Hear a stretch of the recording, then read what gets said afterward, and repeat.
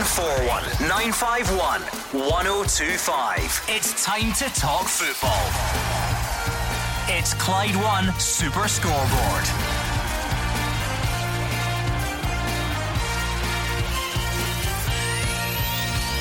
Good evening and welcome to Clyde One Super Scoreboard. The Premiership is back as Celtic stay top with a 3-1 win at Kilmarnock. It was points over performance for Rangers as they saw off St Mirren at Ibrox, and its advantage Motherwell in the battle for third as they beat closest rivals Aberdeen. I'm Gordon Duncan, and joining me tonight Gordon Dalziel and Mark Wilson. It was business as usual last night, Gordon, for Celtic and Rangers. Very impressive win for Celtic down at Rugby Park. People may have thought, oh, that could be a tricky one for Celtic, but They were firmly in control of the game. Rangers weren't at their best, but broke down a stubborn St Mirren. And Motherwell, like you say, what a result up at Pittodrie. A lot of pressure going up there, and you know, with Derek McInnes' squad being back to almost full fitness, Motherwell went up there and got a great result. But plenty of talking points other than the results. Lee Griffiths will be there.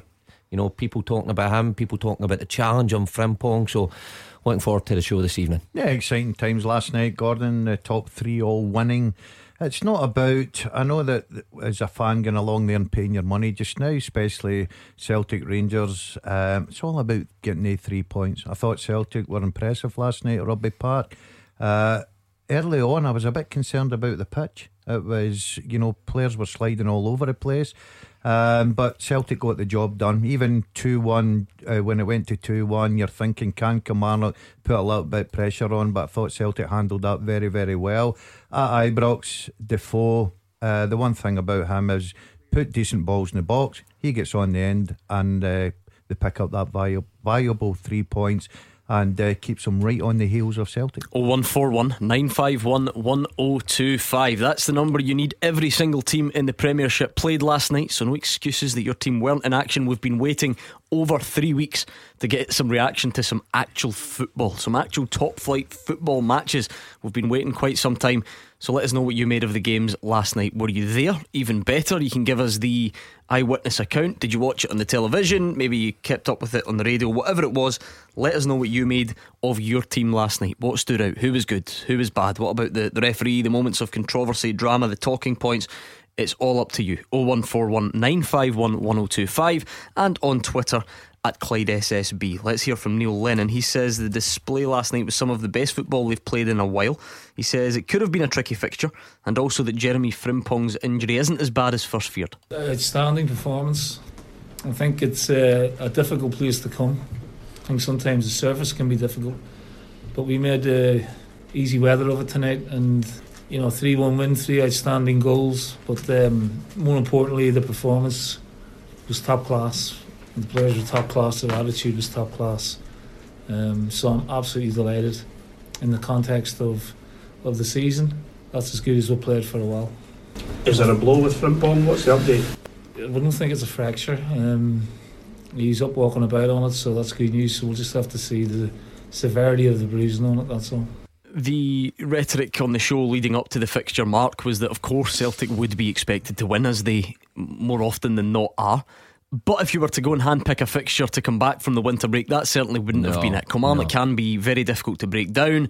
They got back to winning ways in the Cup. You're going down there with the pitch. You can't really make excuses for Celtic because they have a really big squad, but still, no Ryan Christie, no James Forrest. So taking all those things into account, it's easy to see why Neil Lennon was delighted with the outcome. I thought they handled it brilliantly last night. Like you say, you only have to look back to last year where Rangers found it so difficult going to Rugby Park, and you know, you take the pitch into consideration as always. But you know, under Alex Dyer, you know, and a big win that Kelly got at the weekend in the Cup, I know it was against Queen's Park, but it still boosts confidence. So I was never going to be an easy tie, but Celtic, I thought, started the game well and continued that way. Even when Kelly got back in the game and scored, I didn't think Celtic were in any real serious trouble.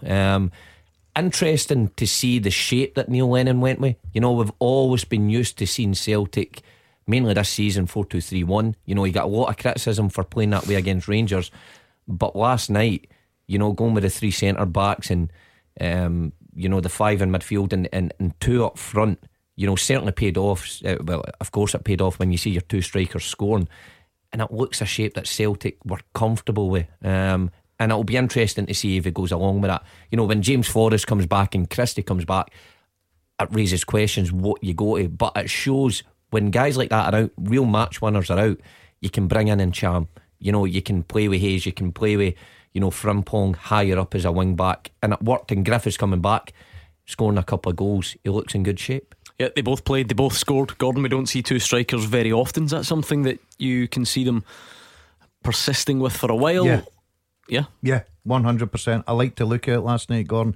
I watched Celtic against Partick with the two up top, and I said that it's going to take a bit of time to get to know each other's game. I thought they looked very good last night. I think they linked up well. They played as a partnership last night for me. You've got two guys that are used to playing as the lone striker at Celtic. So when you go with a partner up there, sometimes it comes difficult, but the look it's going to be a really, really good for them. So what did you make of Celtic's performance last night? What about the front two? Is that something you would like to see kept for a while, or have you got other ideas? 01419511025. You Rangers fans, what did you make of it? It was clearly more about the 3 points than the performance. Stephen Gerrard's warning fans can't expect them to blow away every opponent. Of course there was some frustration on the night as the 1-0 victory was secured, but the manager says it's simply the result that matters. It's 3 important points, gets us closer to where we want to be. I think that's 6 wins on the spin now, and only one setback. I think it's in 20-21 games. So look, I'm positive, I'm happy. I understand some of the frustrations going around the fans, and some of me players frustrated that they haven't scored 2 goals and 3 goals and 4 goals. But look, over the course of a season, it's not going to be perfect every game. We're still trying to find our top gear and our top rhythm. I understand all that, but it's a win, it's a clean sheet. I thought defensively we were very sound, and we could have killed the game off late on with some breakaways and some half chances, but it wasn't to be. But we'll take the win and move on. So Rangers fans, what did you make of it? Are you singing from the same hymn sheet as the manager? It's just about the points, nothing else matters? Or were you a bit frustrated that the margin of victory wasn't more comfortable? You tell us. 01419511025. Stuart's in Cambuslang. He's a Celtic fan, going to kick things off tonight. What did you make of it, Stuart? I thought the job done there. I thought they played very well. Considering the pitch, I don't like that pitch, but they done the job and done what they had to do. But the point I'd like to make is for me, he's not kicked the ball for months. Who are you talking about, Stuart? You broke up there, sorry. James Forrest, he's not kicked the ball for months. And I like Frimpong on the way, playing as a winger. Do you think you could play him as a winger? And do you think James Forrest to get back in the team? I think James Forrest is certain to get back in the team. I think he's too important for. Keep saying that. Listen, he keeps saying that. Yeah. You tell me what James Forrest has done for weeks and months. He's not done nothing. See, against Rangers, the guy was non-existent. You just get back to against Rangers. There's a lot of players with Celtic didn't play particularly well against Rangers, but I think James Forrest this season has played as well as anyone. He's scoring goals. He's creating goals. I don't agree with you, Gordon. I don't agree with you. Stuart, I don't agree with you, Gordon. It's your opinion, mate, and it's mine. Where you're talking about Frimpong playing as a winger, I know he started there, but I liked him last night. I thought the formation looked good last night with the 2 wing backs. I like him in a wing back position. Sometimes it's very easy. It's like the Rangers fans used to say, well, Tavernier can play one up as a wing. No, he can't. Sometimes they like to see the full length of the pitch coming onto the ball and seeing that space and driving into it. I think that's where his strength is. But Stuart, I think that you'll find probably Neil Lennon will agree with me. I think that James Forrest, the minute he's fit, will be back in the team. Having said that, Mark, a lot of it perhaps will come down to which shape Neil Lennon decides to persevere with. If it is going to be the sort of 3-5-2, the rough version of that which we saw last night, then I suppose Frimpong is tailor-made for that role. I think so. I think Frimpong, that looks his strongest position. You know, not quite a winger, but he's got the full length to go ahead of him. You know, he's not got a winger restricting him, and he thrived, he flourished in that role last night. Now if it's a 3-5-2, listen, I agree with Daz with James Forrest. I'm a big James Forrest fan. I know he divides the fans, and he's not had the best 2 months of his career. If it's a 3-5-2, where do you fit him in to that system? You know, playing him as a wing back, I don't think Jamesy likes playing there that much, but Frimpong, you can see, is tailor made for it. And of course, you need to keep 3 strong centre half fit to play that system. And with Simunovic back, Iron Julian, it looked good. It looked strong, it looked powerful. They had pace in the wide areas, and it worked, especially with 2 up front. So, it's great to have James Forrest fit and Christie fit, and Christie will come in because he can play centrally. But if it's looking good and it's getting results, you think they'd leave Forrest out, Mark? Listen, I just think if it continues to look good with Frimpong in the wide area, I mean, James isn't a wing back, so would they play him there? Well, he could play there. I don't think it's his best position. I think Frimpong's tailor-made for that position. I just think Neil Lennon likes James Forrest so much and what he brings to the team that when Forrest comes back fit, I'm sure Forrest will be in the starting 11. I mean, sure, Mark agrees with you that the last couple of months haven't been vintage James Forrest, but even taking that into account, he's averaging a goal every 2 games from a wide position this season. He's the reigning player of the year in Scotland. Surely it wouldn't be a surprise to see him come back into the team. I watch James Forrest week in, week out. I pay money to watch him. I was at the Rangers game. Now Frimpong's telling him to go wide on the right hand side. Where's Forrest going? Inside, because he didn't want the ball. He didn't want to get involved in the game. Now, I played football. He didn't want to know the game. He just didn't want to get involved because somebody hit him hard right away. See, after that, he didn't want to know. And see, we go to Ibrox and play James Forrest, Rangers will be us. You mark my words. So you're going to base the defeat at Ibrox all in the fact that if Celtic play James Forrest, how many games has James Forrest played against Rangers and won? How many good games has he played against Rangers? How many good games has he played against Rangers? They not score the winner against them. Stuart. Yeah, you're basing this all in one game against Rangers.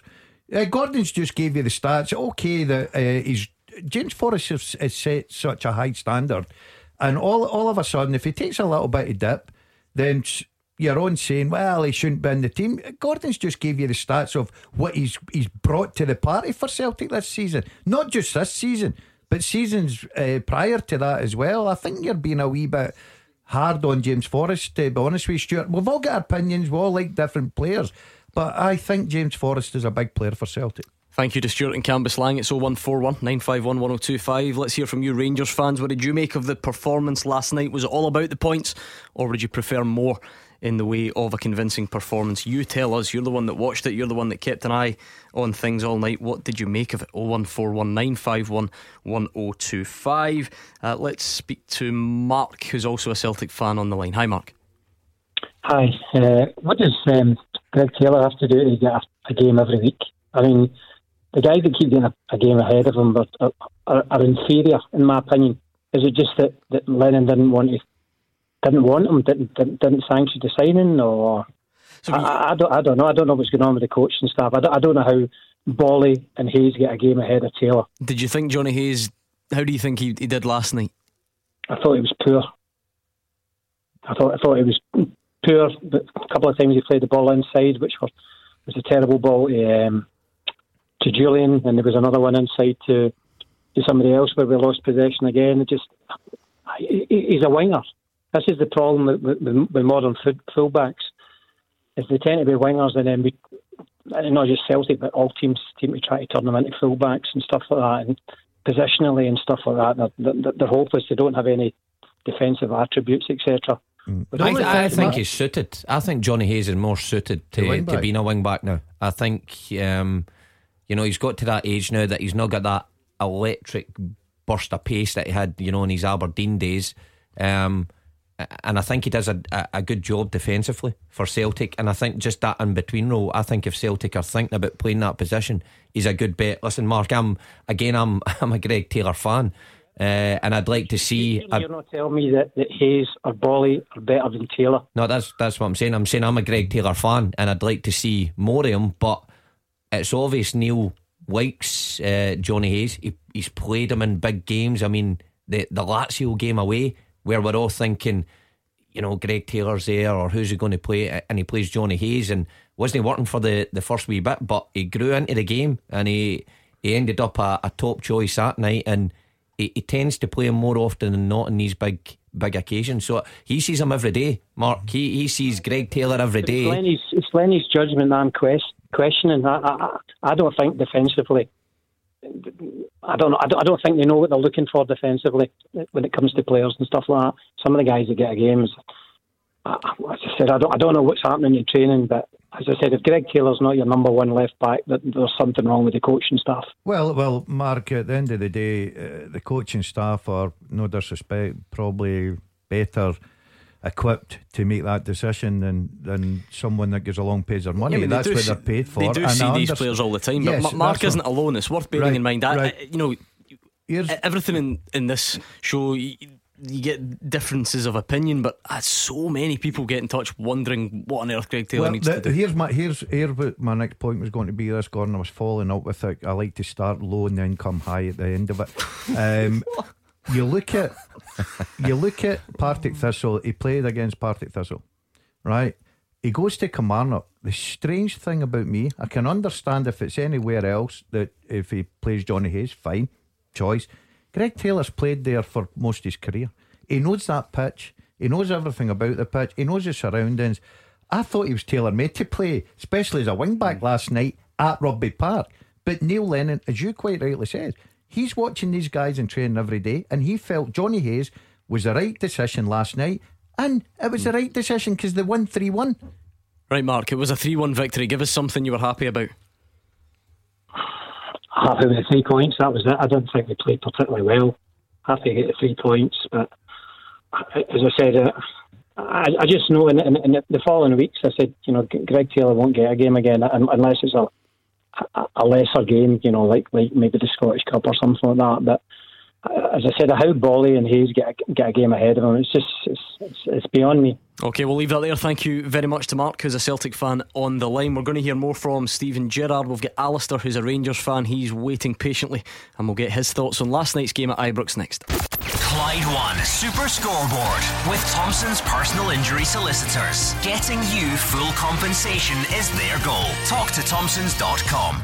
Gordon Dalziel and Mark Wilson here with me, Gordon Duncan, on tonight's Clyde One Super Scoreboard, looking for your reaction to your team's performance last night. Every single team in the Premiership involved. The top league back with a bang, with a full midweek fixture card under the lights. So what did you make of it? Give us a call or tweet us at Clyde SSB. Alistair is a Rangers fan from Corker Hill. How would you describe Rangers' performance last night, Alistair? It was totally dire, Gordon, as of last Friday as well. The only consolation is we've had 2 clean sheets, but there's no penetration coming through from the midfield to try and ignite the forward line. Right, well, I mean, I don't think you'll be alone in perhaps being critical of the performance, Alistair. What about Stephen Gerrard's take, though, that surely the 3 points is the most important thing and you can't expect to blow teams away all the time? No, I wouldn't agree with that, Gordon, because the goal average could come into play come the end of the season. You've just got to go and do your best to take teams off the park. But Rangers do seem to struggle against well-organised setups. Listen, it is difficult sometimes at home when teams come with a game plan to frustrate, and but they've every reason to do that, because if they open up and be expansive, then Rangers do run amok and score 4 and 5, and why would you want that? You want to give yourself the best opportunity.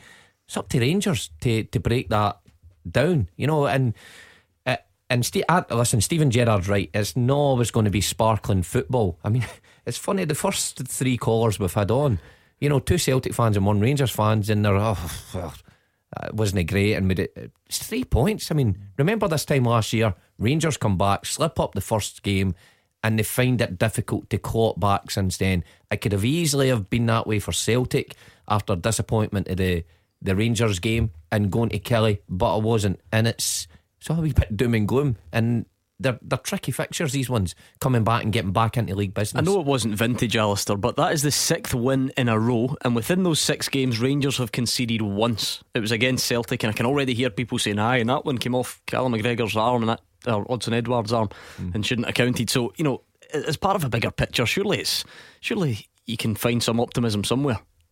Well, I'm not the one that presses a panic button, Gordon. I disagree with what Mark says, because you're wanting to beat teams, but Rangers were lucky in the counter last night. St Mirren played from out of defence very well, and we were perhaps lucky that they didn't have much firepower up front, or it could have been a different result.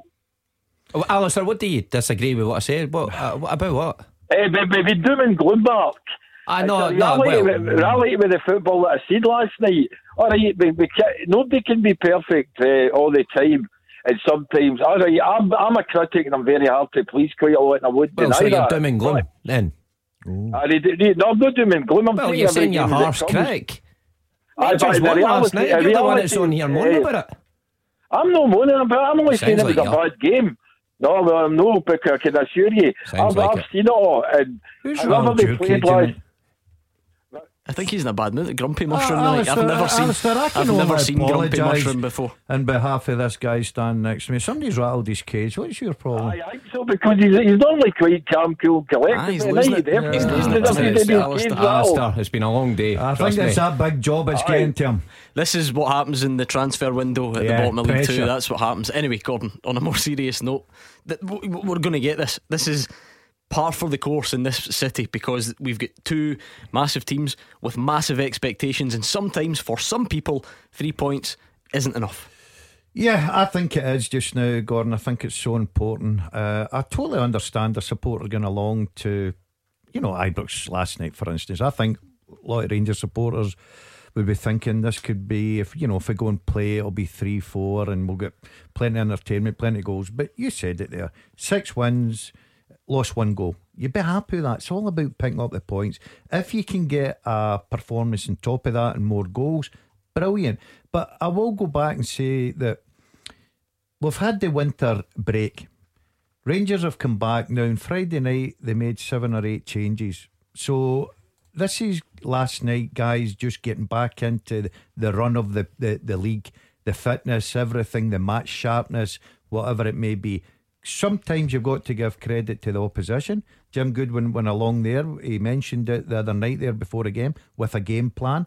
Certainly a game plan, you've got to say worked a little bit, because I think a lot of people maybe would have been looking at a lot more than 1 goal. And they've done okay against Celtic and Rangers, haven't they? Granted the points total isn't there, but they've managed to frustrate both at times. Yeah, so for me just now, and it's the same at the weekend, if Ross County come to Celtic Park and make it difficult and Celtic win that 1-1-0 or 2-1 or whatever it may be, you've just got to accept that that's the way it is just now. It's a 3 points. And Hearts against Rangers will be the same. They would love to walk out of Tynecastle saying, by the way, didn't play well today, but we'll get 3 points in the bag. Alistair, thank you very much for your thoughts, even though you seem to have upset Mark Wilson, which doesn't happen very often, but we'll try and calm him down between now and 8 o'clock. That was Alistair on the line. Let's hear more from Stephen Gerrard. It was of course Jermaine Defoe who scored the only goal. He remained up front in the absence of Alfredo Morelos. Stephen Gerrard says other players returning will help out as well. When he's not available for whatever reason, you're always going to miss him, because he's a top striker, and he's been in terrific form for us. But again, Jermaine Defoe's been big for us. That's two starts on the spin, 2 goals, so we're really happy with that. But yes, we need him back as quick as possible. James as well, obviously our captain, who is a big threat from the right hand side and provides quality for us. Another big loss. Greg Stewart, who's capable of opening the block with quality, is another big miss. So with all having said that, it's even more so, an even more positive win. Joe and Cambuslang, what do you make of the way Jermaine Defoe's leading the line in the absence of Morelos?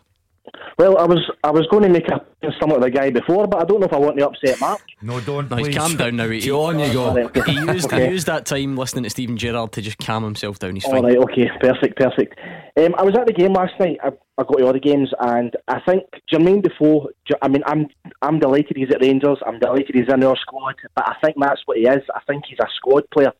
Although he's an excellent finisher, his career is fantastic, but I think last night showed how much we do miss Morelos. It's very, very frustrating watching Rangers sometimes, because defensively and in midfield we've been decent, but it seems to be in that final third last night, we're getting up to the 18-yard box, then St Mirren, as you quite rightly said, Gordon, St Mirren played Jim, whatever his name was, played Goodwin. Jim Goodwin, he played to frustrate us. He came out and said during the week that's what he was going to do, and fair play to the guy, that's what he did.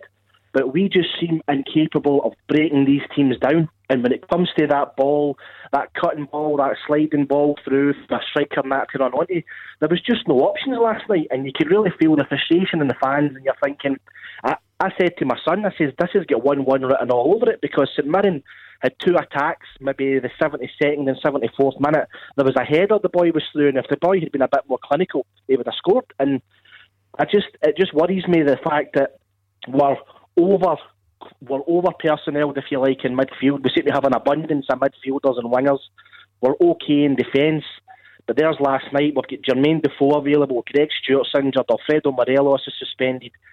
At the start of the season, you're watching Morelos as a Rangers fan and you're thinking he's going to start behaving himself, his disciplinary record's going to be better.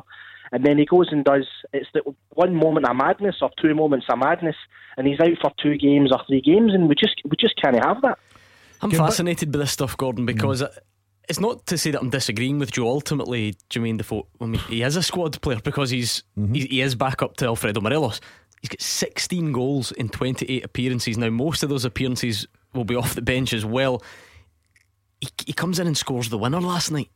I know overall in the 90 minutes it might not seem enough to guys like Joe, but the one thing about Defoe is simple for me, Gordon. If you get the supply to him, 9 out of 10 he puts the ball in the back of the net. He's a terrific striker. It has been it throughout his career. If you go and just, as a young player coming into the game and you're wanting to learn the game, I thought 2 strikers last night. Edouard for his goal, his touch of the ball to put the ball by the goalkeeper was brilliant. If you look at Defoe last night, as Barisic is playing that ball in, he's behind the defender and his movement, not just that 1-2 yards, gets in front, bang, it's in the back of the net. I think Defoe has been absolutely brilliant for Rangers. I really do. He is a squad player, you're right, because Morelos is the first pick. But you can't say, well, we know it's going to be because Defoe's playing up for it. I think you get the service to Defoe, he'll do the rest for you. I think he's that quality, I really do. I think the problem is, I think Rangers may be a little bit rusty. Maybe the fact I didn't watch a game last night, just seen the highlights because I was watching the Celtic game. Maybe a little bit rusty, Gordon. It's their first game back. They're at home, massive crowd there. St Mirren make it difficult, put everybody behind the ball, try and hit them in the counter attack. That's what's going to happen now at the end of the season until Celtic come. It's as simple as that, but it's all about 3 points. You're a good man, Joe. Thank you very much for the call. Let's hear from Celtic captain Scott Brown. He says he would be facing calls to be banned if he was responsible for the kind of challenge that saw Jeremy Frimpong stretchered off at Kilmarnock. It was Alan Power who brought him down late on in the 3-1 win. The Celtic captain's looking for a bit more consistency. If I had done the tackle, it becomes reckless and everyone's surrounding the ref and stuff like that.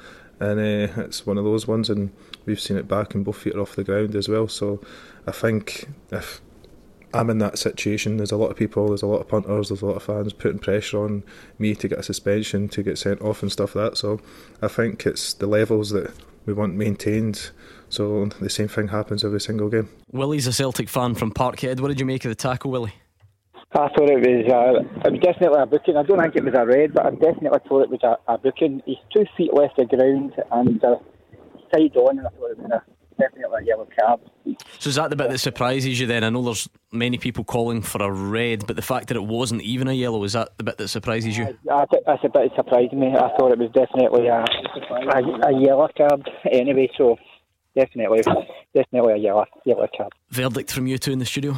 Couldn't agree more with Willie there. I thought so you don't think it was a red either? Nah, I don't. I think it was a yellow. I thought he got a wee nick in the ball. He's forced it. His feet definitely are off the ground, and the force he goes into it, is pretty hefty. Sounds like a red then. No, I didn't say excessive force. I says it was hefty. Hefty force. Hefty is different from excessive. But no, I think it should have been a booking. I'm with Willie in this one. Gordon, I think it's the pace he comes in. Gordon, I think. Would you have been surprised if it was a red then? Yeah, I thought I'm with Willie. I thought it was a yellow card. I thought it was a booking because he does get the ball and clearly gets the ball. Yeah, but we know now. We're well used to now. Though getting the ball's irrelevant, isn't it? Do you know another thing, Gordon? I could be totally wrong. As I say, I watched the game and the first 20 minutes. I couldn't believe how many players were sliding all over the place in the pitch, right? I don't know if it had been water, what had happened to it, but they were sliding all over the place. Power comes in at such a pace. He goes sliding in there. He does win the ball. Yeah, unfortunately for my young player of the year, he gets injured, but I'm sure he'll be back. I'll have a word with him. We'll get him back and get him back playing quickly. but I do think that it was a yellow card. I don't think it was a red. And by the way, I'm not saying it was. I'm just trying to make sure that we assess it properly, because you always hear this about getting the ball. We know that doesn't matter. We know tackling and challenges, it is completely different now. And getting the ball, it's not even worth mentioning, really. Like I say, I don't really care. I'm not here to give an opinion on whether it was a yellow or a red, but I just want it to be assessed. I still think you can tackle, and you can still have force in your tackle without it being, oh, that's an automatic red. I know the game's moved on, and you can't tackle now than you could even 10 years ago. Never mind, back when Daz played. But I mean, but I mean, it's you can still put a challenge in like that. I get what Scott Brown's saying, because Scott Brown's high profile, people would have been on his case saying, oh, this should have been a ban. But I mean, I'm pretty sure a midfielder who's a leader and likes that battle, they don't like to injure players, but they go in with an intent of winning the ball, and if that means with a wee bit of force, then so be it. But I don't think it was a red. Willie, what do you make of Scott Brown's take on it? He says if it was him, everyone would be calling for a ban. Aye, well, it would be. It was just not, but we see it with the green eyes, didn't we? I just see it with me. But what would disappoint me with that Celtic supporter about James Forrest? See, if he doesn't want to go to him, I'll get somebody to take his ticket, and we'll go and watch it. And the more he goes, I go to my work and I have a bad day. Everybody goes to work and have a bad day. The boy's having a bad day, but about it, you just go on, mate, and just support the boy. It's very true. I mean, Gordon and Mark do it every Thursday, but we invite them back because they're nice guys and we enjoy their company. Thank you very much to Willie in Parkhead giving us his take on that tackle from Alan Power. Scott Brown says he would be facing calls to be banned if it was him. That was the take of Willie in Parkhead. 01419511025 at Clyde SSB on Twitter. In case you hadn't noticed, Lee Griffiths chucked a ball of tape or something along those lines into the Kilmarnock crowd last night. We're going to get Neil Lennon's verdict next. Clyde One Super Scoreboard with Thompson's personal injury solicitors. They play to win every time. Talk to Thompsons.com. Mark Wilson and Gordon DL here with me, Gordon Duncan, on tonight's Clyde One Super Scoreboard, which reminds me it was this time last week that you two had an empty. So was I? And I had to head off and catch a flight. You two inexplicably were left to your own devices. I must say, Mark, we were getting some good feedback about your performance. Was that right? Yeah. He wasted the not performance. so much Gordon's, but I heard you took the lead. You stepped up. Listen, he was bringing us down. He started putting the old professional voice on that he'd obviously been practicing, and we binned him early doors. One crack at it and you messed it up. Everyone kept telling me, honestly, they kept mentioning the job that he did, the role that he did, and they kept saying, Mark Wilson, what a great anchor he was. I'm sure it was anchor. I'm sure it was that. I'm sure it was Ant and Deck. I'm not too sure if it was Deck. But it sounded like. Did you enjoy it? You didn't burn the studio down. No, we're all good. I was a wee bit nerve-wracking. No, but it's nerve-wracking when you take my hat off to you when you have to read something but speak at the same time. I know that sounds stupid. As in read it aloud. And then get rid of a caller. I felt terrible. Moving on to the next caller, cut them off with saying cheerio and just, I wanted to say all the best and hope your day goes well. But you can do that. He tried to copy you, Gordon, and instead of just going with the flow, being natural, you were giving it all. Welcome to Clyde One Super Scoreboard. 01419511025. Anyway, it was good fun. Holiday going well. It's nice for you to be on our show tonight. Aye, do a full shift. Yeah, thanks for having me back. 01419511025 at Clyde SSB on Twitter. Let's hear a bit from Neil Lennon. He says he'll back Lee Griffiths all the way after a confrontation with a Kilmarnock fan last night. You may have seen it as he was coming off. He took the tape from his socks, I think, rolled it up, threw it into the Kilmarnock section just behind the dugout. He says the striker was the victim of unsavoury abuse and his behaviour was exemplary, according to the Celtic boss Neil Lennon. He was getting a lot of abuse, unsavoury abuse that was totally uncalled for. He was backed up by himself and his teammates on the bench. It was just, I thought his behaviour tonight was exemplary. At times we take uncalled for abuse and he didn't do anything wrong. People can blow it up into what it was. It was nothing, and he always seems to get controversy surrounding him, but I'll back him to the hilt on this one. His behaviour tonight was top class, as was his performance. I think he said that unsavoury abuse, was it overstepping the mark in the kind of things? I wouldn't say overstepping the mark, but it was abuse that was uncalled for. The kid had played well. He hadn't got himself into any bother on the pitch. He goes and sits down and he gets abuse from supporters. So, in this day and age, we have to accept that and behave in a sanitised way, and he did. So again, you're looking for a story that's just not there, and if there is a story, then I'll back him and defend him to the hilt. Do you have any concerns there might be some fallout from it, because given the climate with celebrations and gestures and all that stuff? He didn't make a gesture. He did throw something towards the Kilmarnock supporters. He didn't really. He threw a bit of tape on the ground, so I don't know how you can say he threw it at somebody or towards somebody. People take off tape and throw it away. For me, there's nothing in it at all. If there's going to be something made of this, then I'll be the first one at the front of the queue backing him up. Well, no surprise that Neil Lennon's coming out and backing his player. That was always going to happen. I thought Leigh Griffiths last night, I thought he played very well. He's starting to look sharp again. I'm delighted he's back, Gordon. I think he can really offer a lot to Celtic.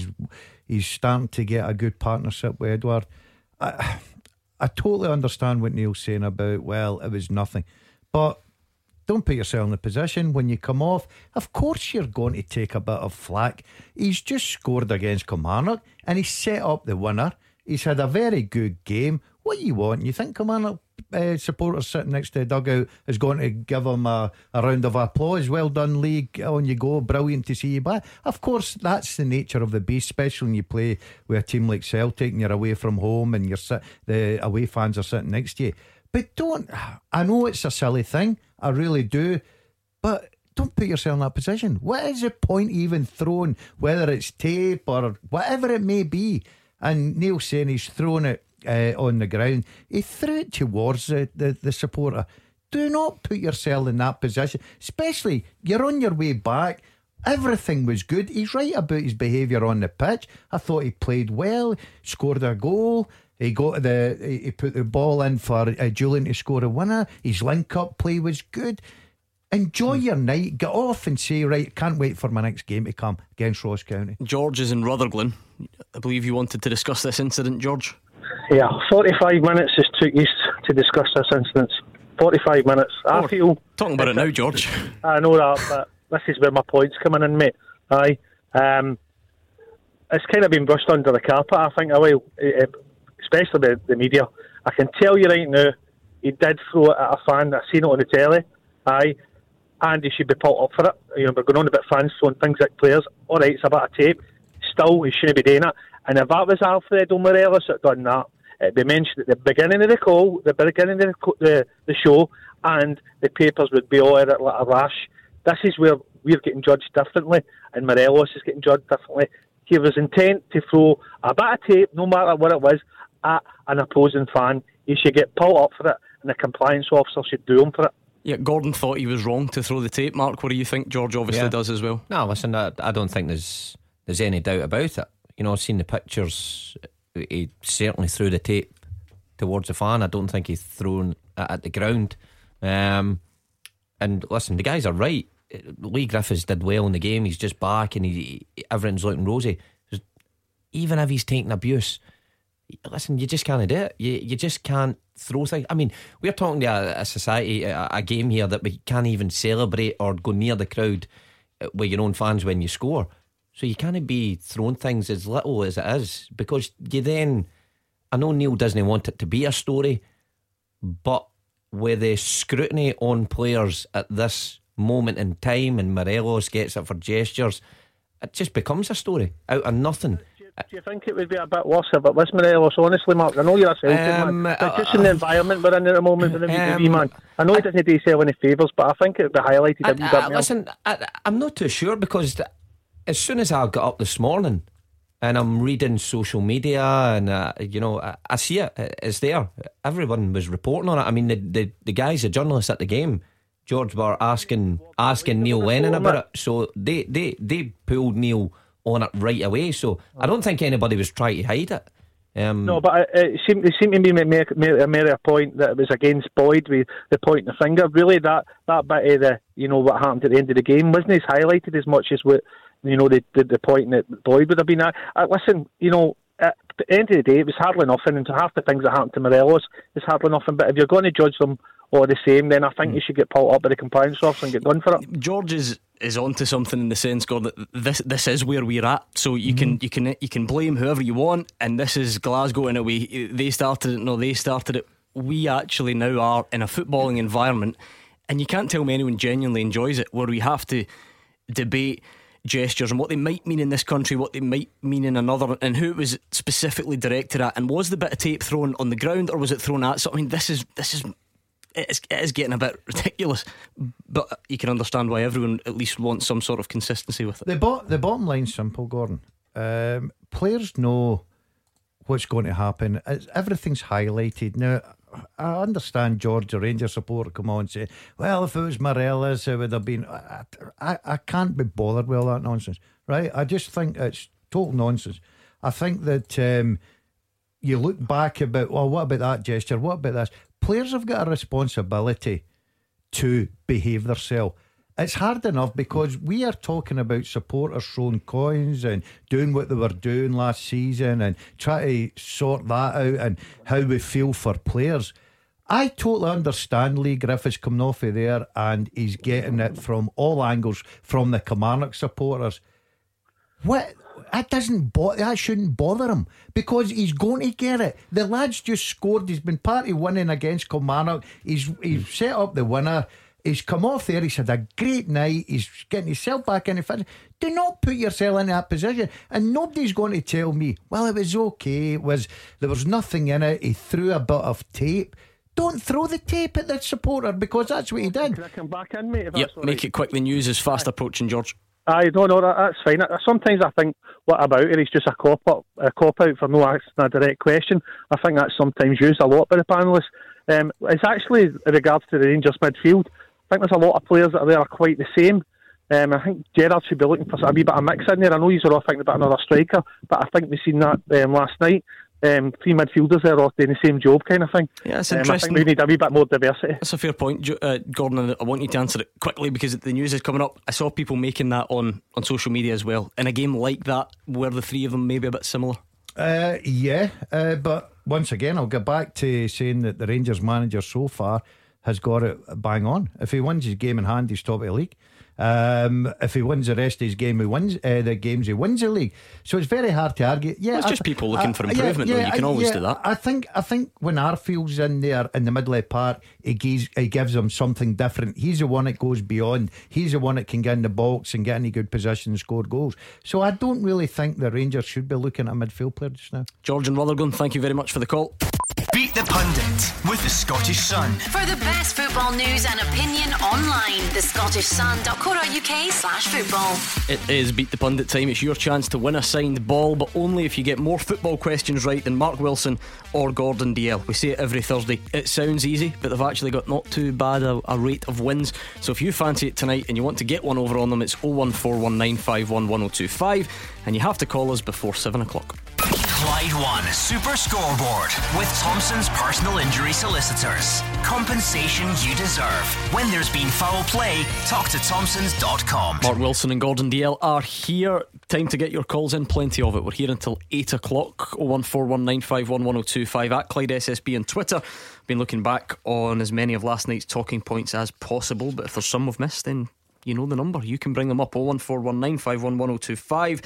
What about that battle for third place? Motherwell fans, big advantage to you or still plenty of football to be played?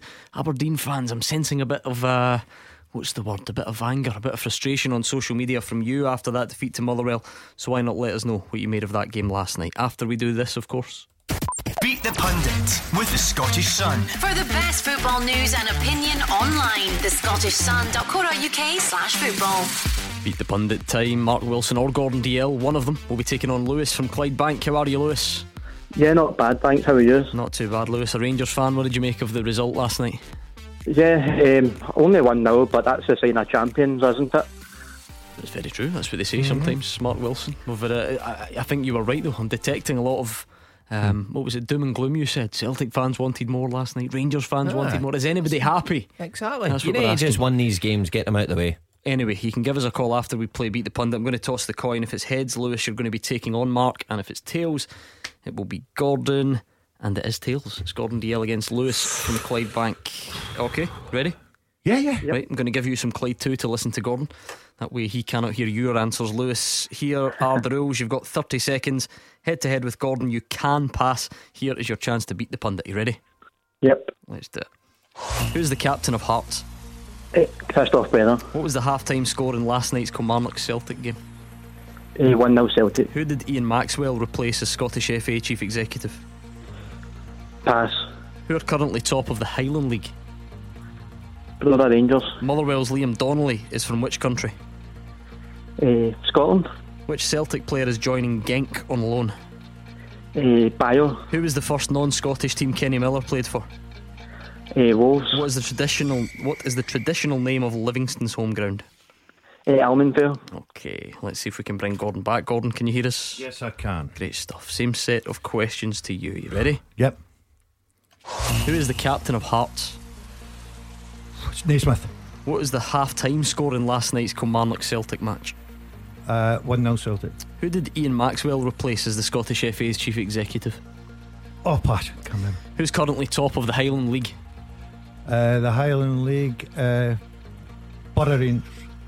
Motherwell's Liam Donnelly is from which country? England. Which Celtic player is joining Genk on loan? Pass. Who is the first? Oh, Kouassi. Right. Who was the first non-Scottish team Kenny Miller played for? Non-Scottish team? Yes. Wolves. Okay. I think you had him rattled, Lewis. I know, I never thought I'd done too well at first. We're going to have to get producer Andy to quickly clip that. I want to know what you said for the Highland League. Borough Rangers, I think I said. I don't know. I don't think that was an acceptable answer. We'll get to that in a second. Who's the captain of Hearts? Lewis, it was Christoph Berra until last week, and it's now Stephen Naismith. So Gordon goes in front. No, that rattled him. The half-time I think it's a bit early. I think it's a bit early for you to be talking like that. Yep. What was the half-time score in last night's Kilmarnock Celtic match? It was 1-0 Celtic. You both got that right. So it's 2-1 to Gordon. Who did Ian Maxwell replace as the Scottish FA's chief executive? Stuart Regan? Anyone? No. Who is currently top of the Highland League? Lewis said Brora Rangers quite clearly. That's what I said. And gets the point. You, Brora. I don't know what you said. I said Brora Rangers. Nah, I don't. Mark, what was your? Because you laughed, and that's what sort of Brora Rangers. It's a new teeth threw me off. Right, let the Steward's Inquiry places the Scottish FA's chief executive. Oh, it's too long. And producer Andy, let me cut that down. I'm not playing the full thing again. Definitely says Borough Rangers. Right, hold on. I think we've got it this time. That's just my throat was sore. There you go. Borough Rangers. No, I'm not giving Borough Rangers. One more time. Stewards Steward's Inquiry, VAR, one more time. Borough Rangers. No way. Mark, come on. Producer Andy. No chance. Nah, he's shaking the head. Right, so that's Lewis equalised. Motherwell's Liam Donnelly is from Northern Ireland. He's a Northern Ireland international. Good. He never got that either. Which Celtic player is joining Genk on loan? It's Kouassi. None of you got that. Lewis said I said that right after it. Yeah, but you said play it back. You said pass first. I said pass to Kouassi. No, I'm sorry. The first non-Scottish team Kenny Miller played for was Wolves. Yes! You both got that one right. No, did he get another question? He did. Oh, what was it? What is the traditional name of Livingston's home ground? Would you have got it? Almondale. Alvendale. He certainly wouldn't have got it. Alvendale. Alvendale. What is it? Lewis, tell him what it is. Almondale. It's Almondale. Lewis got it. No. 1, 2, 3, 4 for Lewis and 3 for Gordon DL. Well done, Lewis. Defeated. Thanks very much, my friend. Yes, Lewis. Lewis, just give producer Andy your address. Since you're in Clydebank, we'll get Gordon to drop the Hold ball on off a on the minute. way home. Get back Thanks to very that. much. Borough Rangers. No. There's no way. Right, one more time. Right. Borough Rangers. There you go. Borough Rangers. Borough, nah, absolutely not. I was saying it in No a way. Highland twang. Sorry. Defeat. Is that the first of 2020? The Oh, first of the new decade, that's is the it? first in. I cannot believe it. I got Kouassi. Come on. No, you didn't. I did. I says pass sort of a Kouassi. Absolute nonsense, I'm afraid. Well done, Lewis. He was good. Aye. You want the stats though? Your first defeat since September. I think it's a third of the season. I'm Your gutted. first in September. I'm a winner. I'm gutted. honestly. Yeah, okay. Any Motherwell or Aberdeen fans out there? Give us your take on that battle for third in the game last night. It was a significant victory for the Steelmen at Pittodrie. You would have been happy, Gordon, I would imagine. Oh, brilliant result. Absolutely brilliant. I said on Tuesday that, you know, gone are the days when you go to Pittodrie, Motherwell, and thinking, yeah, points are a great result. I said that they could be positive and get 3 points, and that's exactly what happened. Good goal, I've got to say, big Englishman, by the big English boy that was signed from Northern Ireland. I don't know when he moved, but a good header and a good goal, good victory, and well deserved. I think it was a foul before it on Ferguson. Nah, you're clutching. I thought that could have went You're either way. Just gone with your I think it could have went either way. I think you don't know your audience in here if you're expecting that. Listen, Motherwell've done great, and you know they just keep churning out results. But to go to Pittodrie, that was a real statement last night. Hard place to go. Dylan McGee coming in, Aberdeen squad's looking better, but the fans certainly weren't happy at the end of it, and they've shown that. Motherwell fans, just how pleased were you? Aberdeen fans, educate me, because I live my life looking at social media, and the reaction was furious towards Derek McInnes, towards Aberdeen. Is that just a social media thing? Is that just that usual outpouring? How frustrated are you in reality? 01419511025. Stephen Robinson says it's one of the best away performances since he arrived at the club. He was happy with the organisation and the way they put their bodies on the line. Yeah, I'm delighted with the performance levels. To come here, it's a very hard task, but they've got a very good squad, Aberdeen. I've utmost respect for the management staff, and to come here and, you know, be as disciplined and perform like that, credit to the players to put their bodies on the line when they needed to. You know, I thought we were really organised and disciplined. We've been better on the ball. You know, if I'm being highly critical, which is very, very difficult after a performance like that, but we can be better than that. We can play better in terms of our possession, but when we had to defend and when we had to put our body on the line and stay organised and disciplined, probably one of the best away performances that I've had in my time here. It's still early stages, I think. You know, we've just started the second period of the season, first league game. We can't start better than that. You know, we had a real difficult 4 games with Dundee and Aberdeen, and the thing we've done, we've won a couple of games and then lost the next one, so we have to be right on it for the Hibs game, and we'll make sure we are. Managers get judged on a couple of things. Results, obviously. Recruitment is probably the next one, would you say? And then also the way they improve players that they've already got, Gordon. And Stephen Robinson gets credit for results, he gets credit for the recruitment. Declan Gallagher, Liam Polworth, standout examples this season. What about developing players that were already there, or you know, have been there for a while? Liam Donnelly, you've heard the story before. He was a bit part player, a lot of injuries, didn't really play, was really a defender, a centre half. Plays in midfield this season, defensive midfield. He's up to 10 goals for the season. Brilliant return. I've got to say, the manager ticks all the boxes. I occasionally watch him training in Ravenscraig, Gordon, when I'm there, obviously every morning, working out in the gym. That's why I've got the physique I've got. And when the weather's cold, Motherwell train indoors, as you know. We stand there and watch, and he puts a lot of work into organisation, working in players. I think another one, a perfect example, I think is getting better and better every time I see him, is young James Scott. I think he's got to be an absolute star. I really do. I think he's got everything in his locker. I think the Motherwell manager has got to take all the credit in the world. I really do. And obviously he's got a good staff in there, Keith Lasley and people like that that help. And they're just, to go last night, and it wasn't a surprise for me. And I know that Aberdeen fans can go on and social media and go off their head at the Aberdeen manager. Motherwell are a real good side. That's us 4 points in front of Aberdeen now. Europe, here we come. I can't wait to see the draw. Funny he mentions working out in the gym, Mark. When I pulled into the car park this morning, I saw his car was there, so I thought, oh, that's fine, I'll see him when I get in the gym. I walked into the gym, nowhere to be seen.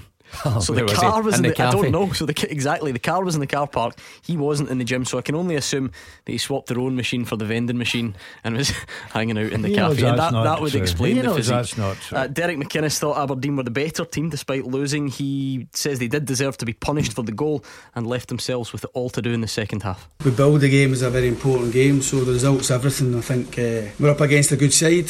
I thought, you know, no surprises for Murrow. I thought we had to fight for every inch in that first half. I thought the midfield area was pretty even in there, but I thought we weren't getting pushed about in there. I thought we kind of passed the ball better at times.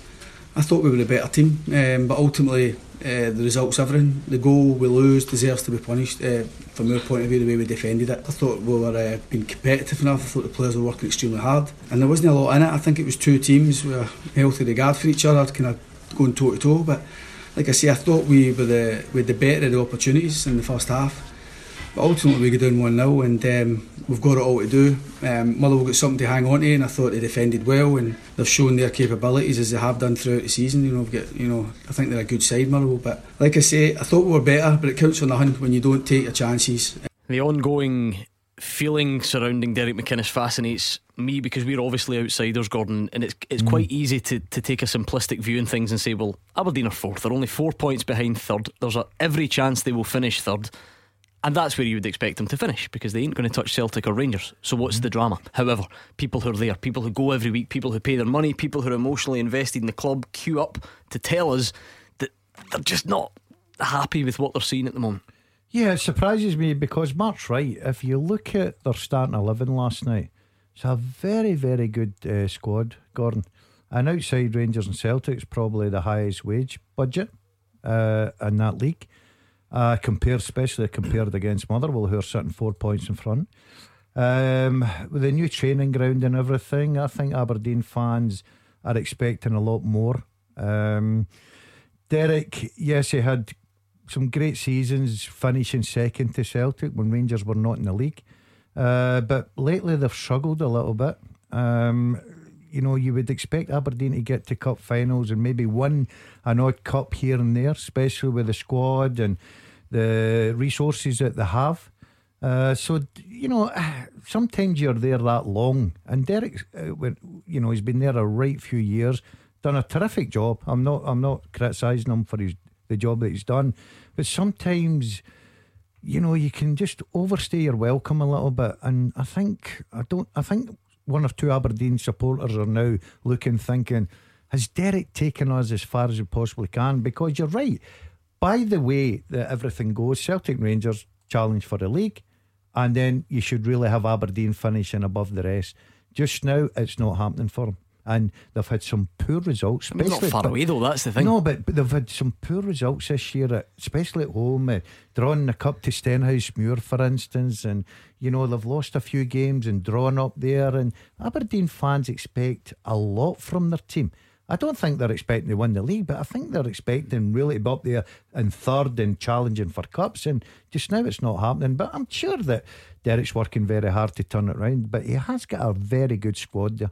Like I say, Mark, if you were just to look at the league table, you probably wouldn't bother asking the question. I'm asking it purely because, and you can dismiss it, you can say that's what happens on Twitter, that's what happens on social media, but the reaction last night was quite severe. Yeah. I think Derek knows that though. I think when Derek was at his height, and he was second with Aberdeen, he was getting to cup finals, there's always been a small band of Aberdeen fans who keep saying, oh, he's took us as far as we can go. We got to the cup final, but we didn't beat an invincible Celtic side. Derek's took us as far as we could go, and he bounced back from that, and he bounced. So he's had this wee group that's always been niggling away. The question is, with Derek, you get rid of him, a guy who's been consistent over the years in terms of where they finish in the table and getting to latter stages of cups. You bring somebody else in. Who? I mean, do you go the foreign route that Hearts have went down, and it takes a wee bit of time? Derek's invested so much into the squad in training ground that I think it's the right decision that he sees this through, and he gets a chance to get a bit of money from this new investment that's coming in to bolster the squad. Now, I don't think he'll challenge Rangers and Celtic, but he'll give himself a better chance. He's shown he can almost get there, if you like, in terms of cup competitions. Maybe he just needs that wee bit of extra cash that might be coming in the summer to help him get there. 01419511025. That's the number you need to get in touch tonight. It was a full fixture card last night, loads of talking points. Some we've touched on, some we haven't. So if you want to elaborate on something or bring up something new, now is the perfect time to do so. We're going to get the guys a full-time teaser next as well. Clyde One Super Scoreboard with Thompson's Road Accident Solicitors. The compensation you deserve when you've been sidelined. Talk to Thompsons.com. Gordon Dalziel and Mark Wilson are here. Gordon Dalziel suffered a crushing blow, a defeat on Beat the Pundit. He's having a bit of a nightmare, so let's see if he can go one better on tonight's full-time teaser. A nice easy question for you, this one, sent in by David this evening to fulltime@clyde1.com. Can you name 10 players who've played in Scotland and won the English Premier League, but only once? Ian Wright. Yes. Chris Sutton. Yep. Played Colin Henry. Lovely. Ah, beautiful. Chris Sutton. Kanchelskis. No, he won it more than once. He did win it more than once. Thinking of a Blackburn player. I like David's style. He says this is according to Wikipedia's list of English Premier League winners. Stephen Honshaw. No. Henning Berg. Nope. Damien Duff. Nope. Some of those guys you meant. Well, Berg's won it more than once. Oh, has he? Oh, I would. Okay. Don't think Damien Duff's won it, has he?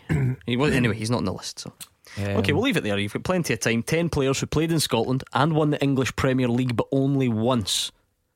So it rules out guys like Henning Berg. It rules out a couple of the other high-profile Defoe's names. never won it, has he? No. Alright, we'll get back to it because you've got 3 already. You've got Chris Sutton, Colin Hendry and Ian Wright. 3 down, 7 to go. Let's speak to Robbie, who's a Celtic fan from Falkirk. What did you make of the game last night, Robbie? I have to agree with Gordon and Mark. I thought Celtic, the shape of the team, the 3-5-2 looked really, really good, and I like the flexibility of the team. The reason being is obviously when Celtic, our team are coming on to Celtic and Celtic are defensive, then they're going to be really playing with 5 at the back, and when they're pushing forward, Frimpong and whoever else, it was Johnny Hayes, it's then becoming a 5-man midfield with 2 up front.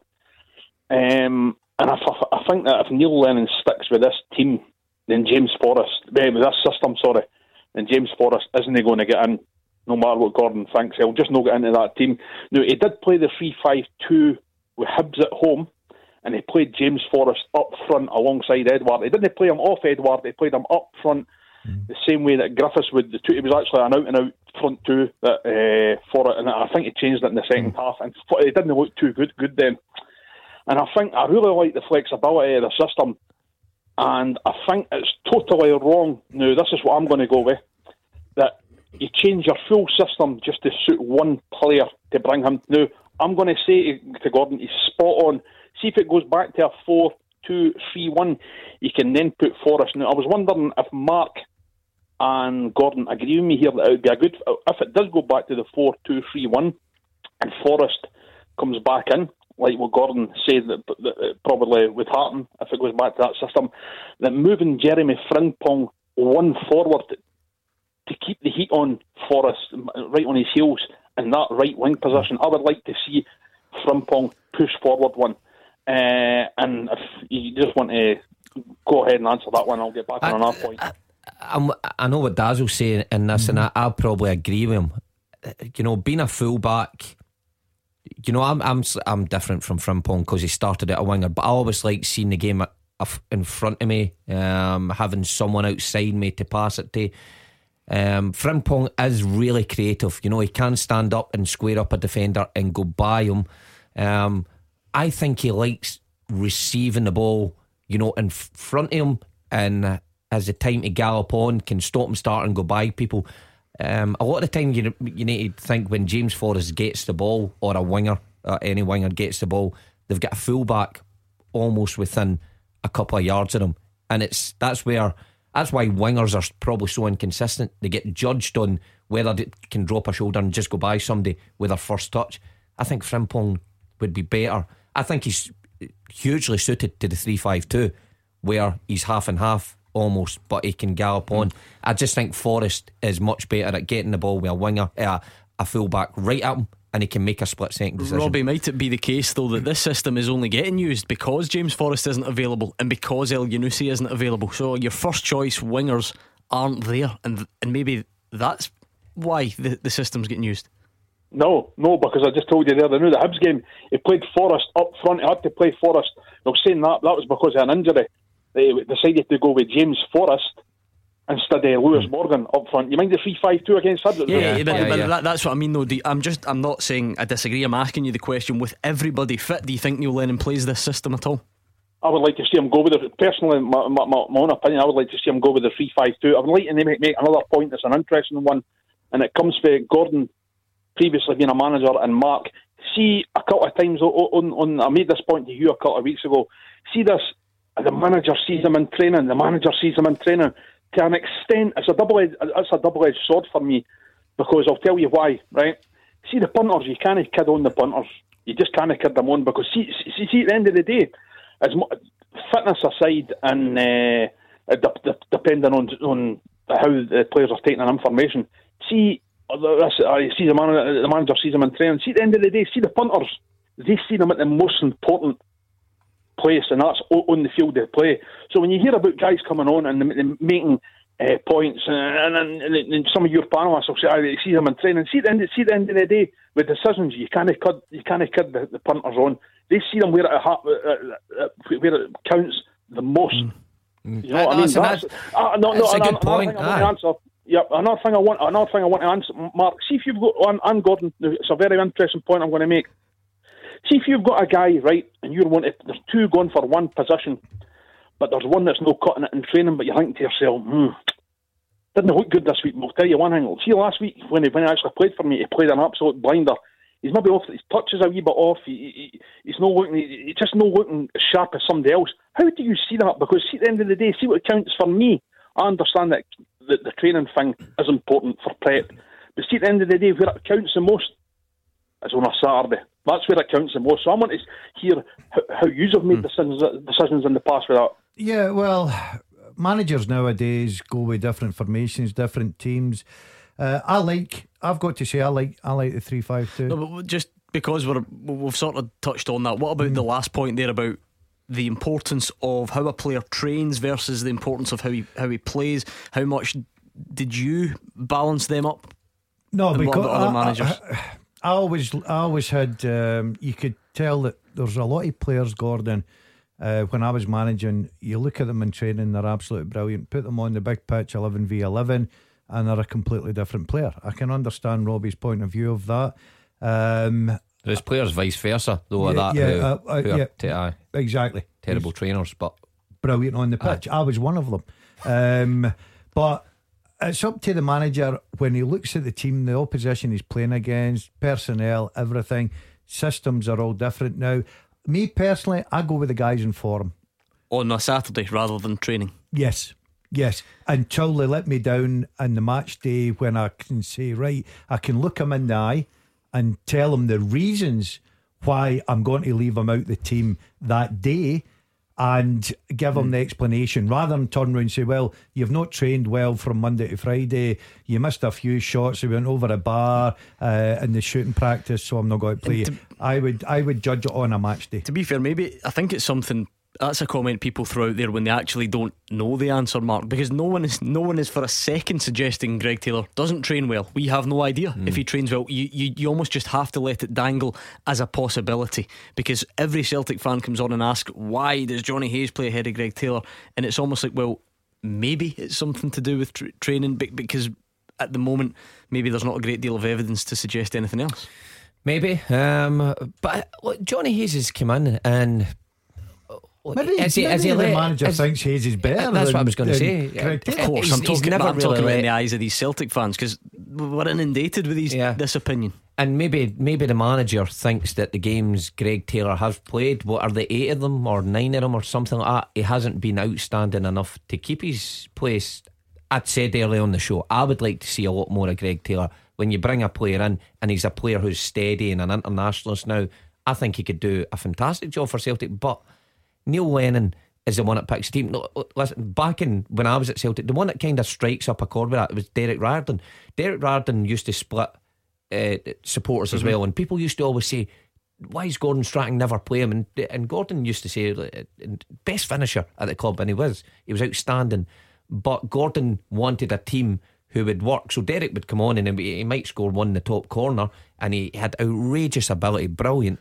But Gordon wanted guys to work in a specific way in the build up to a game, and that's why Derek probably didn't get as much game time, and it was the same as this. Fans were going, can't I believe he's not playing?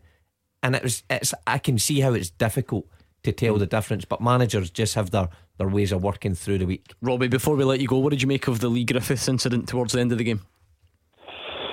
I thought it was a bit of nothing incident. I mean, all it was if he's taking that type of abuse, then you've got to actually look at what he actually done. I mean, he never threw a bottle or a heavy object that could have struck somebody's head. It was just a bit of tape off his hand that he threw in the direction of a Kilmarnock supporter who, by all accounts, was giving him abuse due to his mental health. And even Craig Gordon, there's photos of Craig Gordon I've seen today, and even he was having a finger point at the accused, like, you know what I mean? So at the end of the day, there's only a bit of tape, but you know, it's like with old firm guys, Celtic and Rangers players involved, it gets all blown out of proportion. Yeah, Gordon's take on it and Mark's similar, though. They agree that it was only a bit of tape, but that quite simply he shouldn't have done it. Do you understand that argument as well? Absolutely. It should have just ignored. See, another thing as well, I like to see guys just blank out. See, like guys like Billy McNeil and Walter Smith and these guys, like, I'm even talking about like Neil Lennon can get a wee bit. Even if he's receiving abuse, just ignore it. Mind that stuff he got hit with a coin at Hearts, and he put it was at Ibrox with Hibs, and he put I think there was a goal for Hibs, and he put his hands up to his ears, and get it up, you sort of sign with two arms together. He should have just left. Ken, why not just ignore the fans at the back? You just totally ignore them. You know what I mean? Yeah, Robbie, I can totally understand frustration and, you know, your anger. We've all had, listen, nobody's had more criticism in their Celtic career than Mark Wilson. But the one thing I admire about him was he always walked off when he gets subbed, and he just sat in the dugout and put his tracks on. Griffiths, I think, you know, Griffiths, I thought last night, I thought he's starting to look back to his old best. And yeah, he goes over and gives it to Chris Boyd. I'm not interested in that childish stuff. If he wants to do that, then fine. I wouldn't bother what Chris Boyd says about me, and I don't think Chris Boyd's interested in what Lee Griffiths thinks about him. It's a personal opinion, and to be fair to Chris Boyd, he was only giving an opinion out, so Griffiths gave him one back. Fine, no problem. But when you walk off the pitch, yes, it's the hardest thing in the world when you've got fans giving you what for, and it is, and you've got to bite your tongue. But in the modern day game now, especially, you've got to be in your best behaviour. You cannot be seen to be thrown that. You've now given them an excuse. Thank you very much. That was Robbie in Falkirk. Let's move swiftly on and speak to Craig, who's a Rangers fan from East Kilbride. What did you take away from the game last night, Craig? Are you a points above everything else man, or do you see some areas that concerned you with the performance? I've got a couple of points, to be honest. First of all, good evening, panel. How are you doing? Great show as usual. But a couple of points. Rangers fans need to remember where we were 4 years ago compared to where we are now in the league, right? So that's a big thing for me.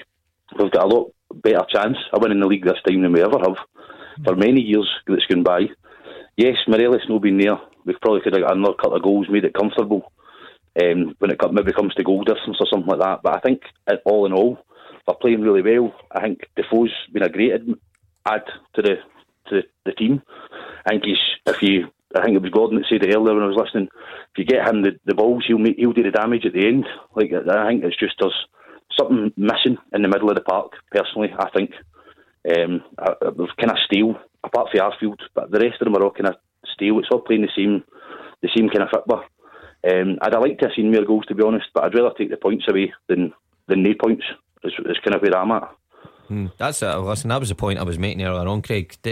These games, you can't take these games for granted. I know fans turn up to Ibrox and Celtic Park and they want, you know, mind-blowing football that results in 4 and 5-0. But the reality is, teams come and make it difficult.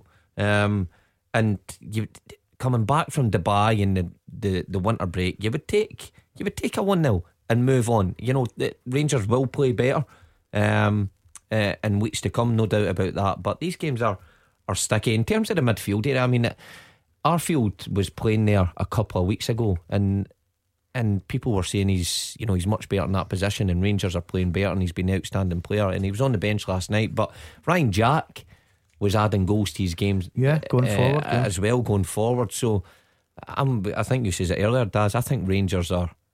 I know it might not look creative at every single moment, but that's, Ryan Kent's there, Aribo's there, Ojo and guys like that are further forward to try and create.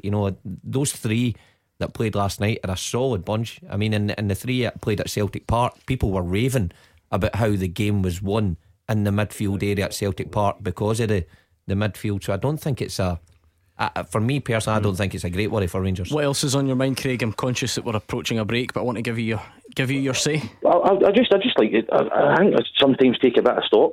To be honest, I've been a Rangers fan since I was old enough to see Rangers. I think I was taken to Rangers games with my father and that years ago, and blah blah blah. But I just think people seem to forget. Yes, we all want top flight football, and we want games like when Gascoigne was playing, and we want games like when Laudrup was playing. But we've been really low in the league tables for a wee while there. We were doing a few leagues, blah blah blah. It's going to take time to get back to that, and I think Rangers fans as a whole need to remember that we're building back to that point. We're no there yet, but we will get there eventually. Perhaps that's where part of it lies, though, Gordon. When you have made that journey and now you're as close as you've ever been, that just ramps everything up. It ramps up the pressure, ramps up the intensity of everything. Yeah, there's pressure on both sides. Obviously Celtic want to go on and clinch that 9 in a row. Rangers want to stop them. So there's pressures, and where I'm sort of not getting the. And Craig's saying about, well, Rangers fans got to remember where we were 4 years ago. Yeah, of course, but it's a completely different Rangers now, in the sense of the amount of money that they spend, the manager they've brought in, the coaching staff they've brought in, the players that they've brought in, the wage bill that they've got. You're looking at, over the last 2 years, Gordon, well, not even 2 years under Steven Gerrard, you're looking at over 34, 35 players brought in. So it's completely different. Yeah, I don't think you can now go back and say, well, we've got to remember where we were 4 years ago. You're in some position now to go and try and win a league. Craig, thank you very much for your call. We'll hopefully speak to you soon. On tonight's teaser, we're looking for 10 players who played in Scotland and won the English Premier League, but only once. So you've got Chris Sutton, Colin Hendry and Ian Wright so far. Yeah, I've got one. Andy King, Leicester. Yes, good one. So very good one. If that's the case, then Schmeichel came to Falkirk and won the league with Leicester as well. Correct shout. Any more Leicester? Madison? No, he wasn't there, was he? Mike Newell. Mike Newell. Yes. Well done. Have that. Okay, we'll leave it there. You've got a few more to get. We'll get them next. Clyde One Super Scoreboard with Thompson's personal injury solicitors, the league leader for compensation. Talk to Thompsons.com. Mark Wilson and Gordon Dalziel here with me, Gordon Duncan, on tonight's Clyde One Super Scoreboard. We're looking for the answers to the teaser. See, the good thing about the teaser is you just blame David, who sent the question in, because he's already been in touch to say that, remember, we were asking for 12 players, 10 players, you're now looking for 12. Oh, is he going along? Guys like David are causing me no end of problem this week. I checked this as well, which is even worse. I take part of the blame. But so we're looking for 12 players who've played in Scotland and won the English Premier League once. This is according to their Wikipedia pages, of course. So you've got Chris Sutton, Colin Hendry, Mike Newell, Ian Wright, Andy King, Casper Schmeichel. Dion Dublin, by any chance? Yes, well done. Great shout, by the way. And Henrik Larsson. Brilliant, well done. Yes. I told you, Mark. So from your new revised number, you've got 4 to get. 4. Go on, you give the Chelsea one that's wrong. Yeri Yarasik. Yes. Well done, Mark Wilson. Right, 3 to get. We'll get them a bit later on. Let's speak to Justin in the city centre. Hi, Justin. Hi guys. How are you? Not too bad. Good. Not too bad. At least it's not raining. That's always a bonus. Absolutely. It was just a question for all of you guys, to be honest with you, just have your thoughts. I was having lunch today with a respected source, let's say, which it pained me to listen to what he was saying, but anything he's ever kind of gave to me, he's in the game, anything he's ever gave to me or spoken to me about has tended to happen.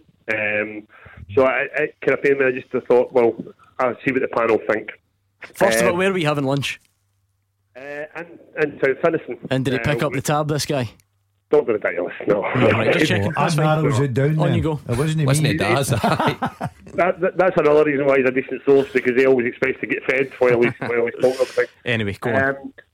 As I say, as a Rangers fan, it kind of pained me when he was talking to me, but he was kind of reluctant to tell me. But from what he said to me, Morelos has apparently a deal has apparently been agreed with the proviso that. The suspense is killing me here, Justin. Who's the club?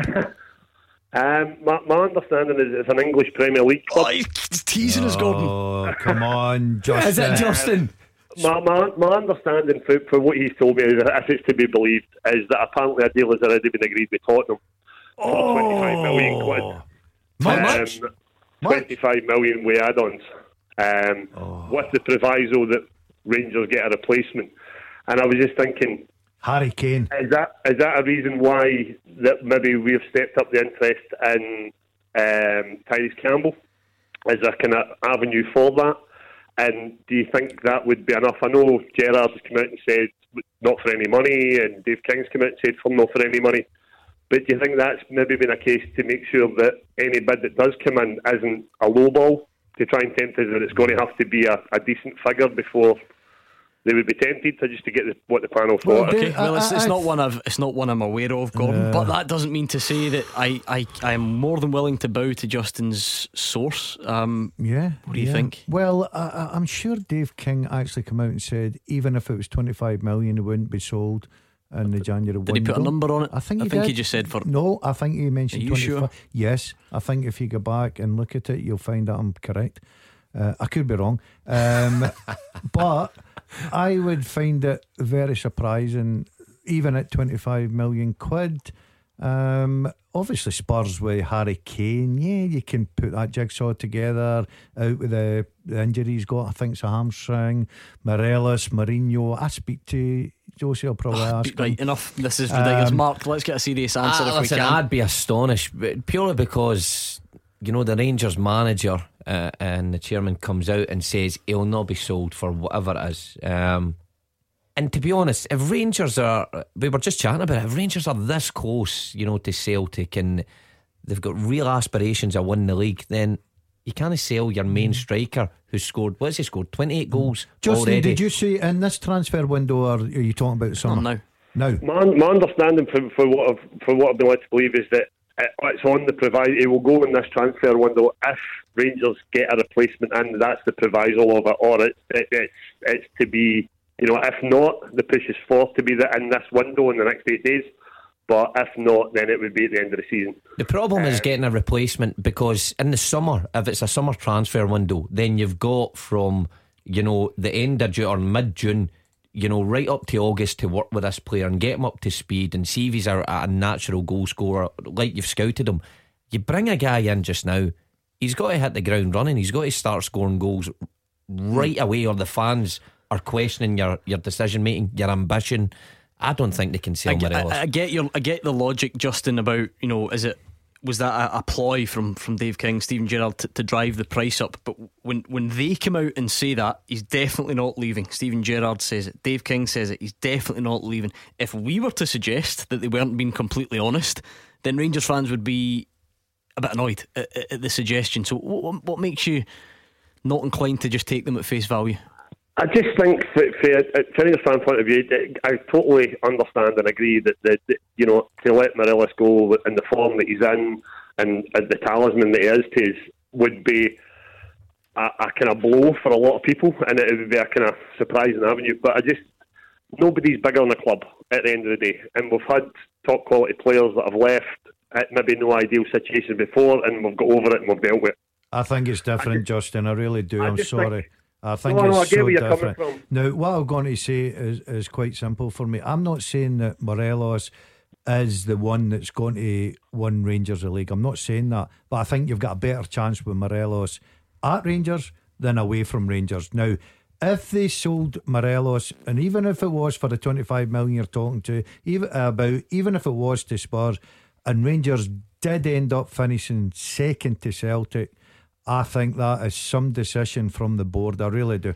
Well, I'll tell you what, you've hung the source out there, Justin. You've not named him, but he is out there. Everyone is going to be following this and keeping an eye. So keep in touch with us over the coming days and weeks before this transfer window closes. That was Justin in the city centre. Nice lunch today. Morelos though, maybe off to Spurs. Tell Justin if he buys me a lunch, I'll give him a few stories. Keep on going. Good man. That was Justin in the city centre. Thank you very much for the call. Right, let's get back to this teaser. We are looking for 12 players. seamlessly brush over that. We're looking for 12 players who played in Scotland and won the English Premier League, but only once. You've got Mike Newell, Ian Wright, Henrik Larsson, Andy King, Kasper Schmeichel, Chris Sutton, Dion Dublin, Colin Hendry. 4 to get. 3 to get. Is Franny Jeffers one? No. Oh, that's a great shout. What about Van Bronckhorst? Yep. Good shout, aye. Right, that's me out. I'm struggling now. 2 to get. 1 played for Rangers, 1 played for Celtic. Come on, Mark. You might not William Miller? No, you might not remember him playing for Celtic. It wasn't exactly a long and extensive career. What position? He was an attacker. If Hugh Keevins was here, I'd get him to say the name, because he loves pronouncing this guy's name. He's French. Hugh says it with so much Jeremy Aladier. Let's hear you, Gordon, try. Because you couldn't pronounce Brora Rangers on Beat the Pundit. I did, so I pronounced it well. Okay, move on. Aladier is one more to go. Bit easier to pronounce this one. For Rangers? Yes. Position? Goalkeeper. Andy Gorham? No, he only. Because you said aye. Goalkeeper. Goalie. Played in goals. Big gloves. Come on, goalie. For Rangers. What year gone? Gives a clue. 2007-8. People shouting at the radio everywhere. I can actually hear them. I've got it. Love it. Brother Dazzler has got it. Played with Man United, didn't he? Mm-hmm. Roy Carroll. Well done. Roy Carroll. Superb. Good well shout, done.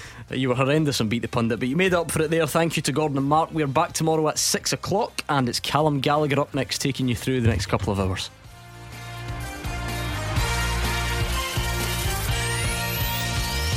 Clyde One Super Scoreboard with Thompson's personal injury solicitors. The form team for compensation for more than 40 years. Talk to Thompsons.com.